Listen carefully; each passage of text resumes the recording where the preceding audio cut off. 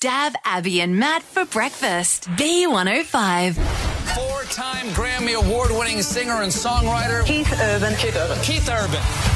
He's got a brand new single, One Too Many, and he's back in Australia as we chat to him now. Keith Urban, good morning, mate. Hi guys, how are you? We're good. We've just been listening to the new single, which is absolutely amazing, and we always love your music, but anything with, like, Pink's voice, it's like an automatic hit. Oh, thanks, Abby. Yeah, she definitely is one of my favourite singers of all time. It was awesome to finally get a track with her. Is it good, though, being home, and dare I say, you know, when you return and, you know, everyone wants to catch up, but because you've been in isolation and you can still blame COVID, they're like, oh, Keithy, you're back in town, let's catch up. But you're like, can't do isolation. It. Yeah, doing the ISO. No, I mean, it's amazing being able to be back, and of course, you know, with family as well has been the big thing, being able to catch up with everybody. How do you go with that? Because we are lucky that we're still working, and you're lucky that your job allows you the ability to work from home. But you can't just be lazy sometimes too, right? And just binge on Netflix without going, oh, there's a home studio, I should get in there and bang out something for 12 hours, you know? Oh, and look, honestly, the beginning of all of this, kind of around about... March, mid-March, late March, when everything started grinding to a halt, especially in the States, I just sort of got a bit shell-shocked. I froze up, honestly, and I was finishing my album, but I didn't want to do anything. I just wanted to, get in my trackies and just sit on the couch and do nothing. And it took a while for me to, venture down into my studio and get back to work. Well, you have hinted that there's more collaborations on your album. Are you still doing hints, or you want to reveal anyone else? No, there's obviously the song with Pink, and I have there's an amazing young artist from Atlanta, Georgia, called Breland, who I wrote a few songs with on this album, and the opening track. One Too Many, that's the single. It is out. We're going to spin it in just a second. With Pink, we know early on in the whole craziness of coronavirus, she unfortunately caught it and thankfully has recovered from it now. Did you guys go into the studio together to record this, or did you have to do it separately? Because I imagine that would have been tricky to navigate. It was, and actually she had... I heard that she loved the song, was ready to get in and sing it, and then I didn't hear anything for a long time, and I was worried that she'd gone off the song, and then I found out what she had been going through, and I just couldn't believe it. And but yeah, she finally got in the studio, sang the song, sang the hell out of the song, and then so we had to do it remotely. Of course, I was in Nashville, she was out in California. But then we had to talk about how to do a video, which we just shot a while back too, and piecing that together was also not easy, but we made the most of the fact that we had to do it remotely. We actually made that part of the storyline, which you guys will see when you see the video. Oh, so she, yeah, great. Well, so she got sick when she was meant to record, so it had to kind of pump the brakes for a second. That's right. Yes, yeah, exactly. Wow. I love how you get nervous that she's gone off the... Yeah. You didn't want to reach and be desperate and ask again, like, what's happening? Right? Yeah. I've got heaps of people, Pink. If you don't want to do it, I'll line it up.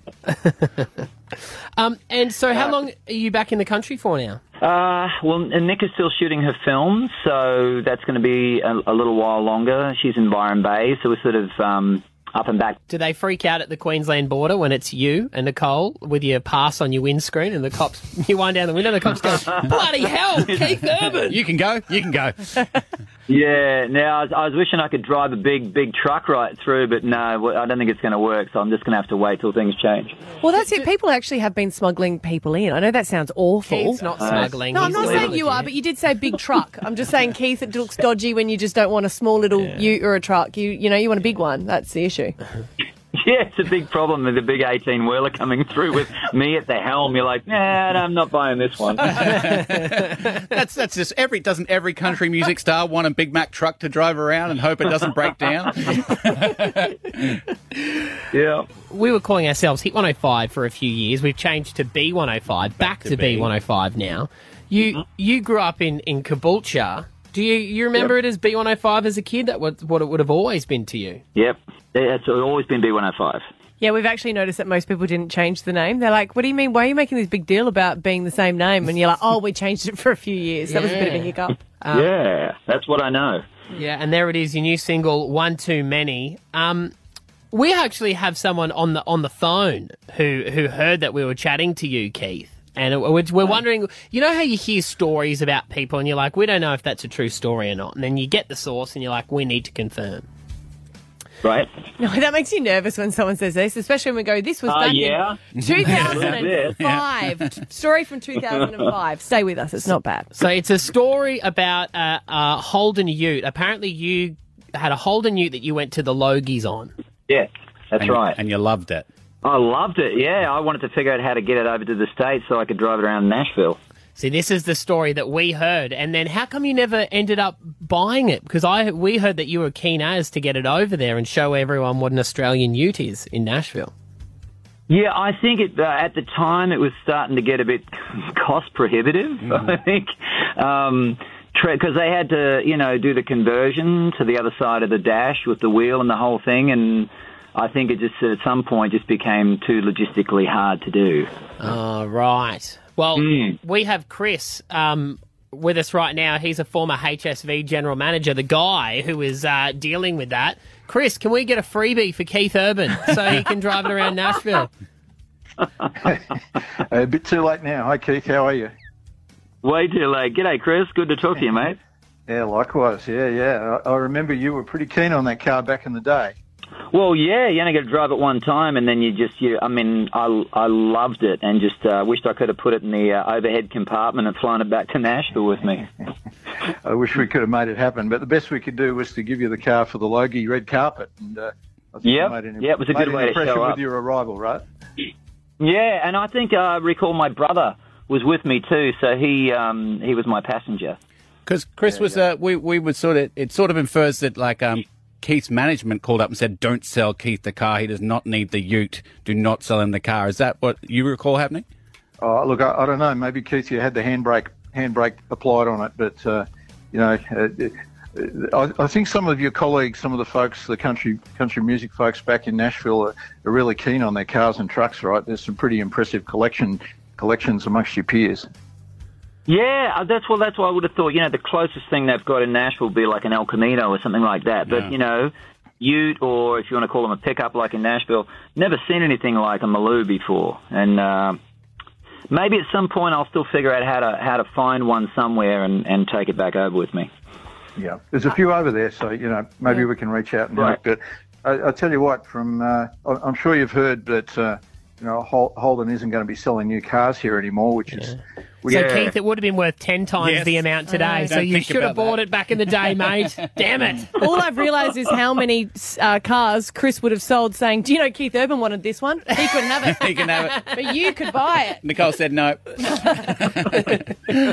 How about all the Tiranas that people had over the years and sold them and now wish to God they'd never sold them either? Yeah. Unbelievable.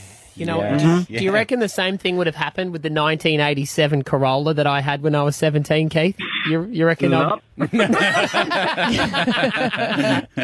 Speaking of, you say pickup truck in Nashville, and we say a Ute in Australia. What was some of the hardest things for you when you moved over to the States? Comparing. Speaking, at the end of the day, it's almost like there's a different word for every single thing.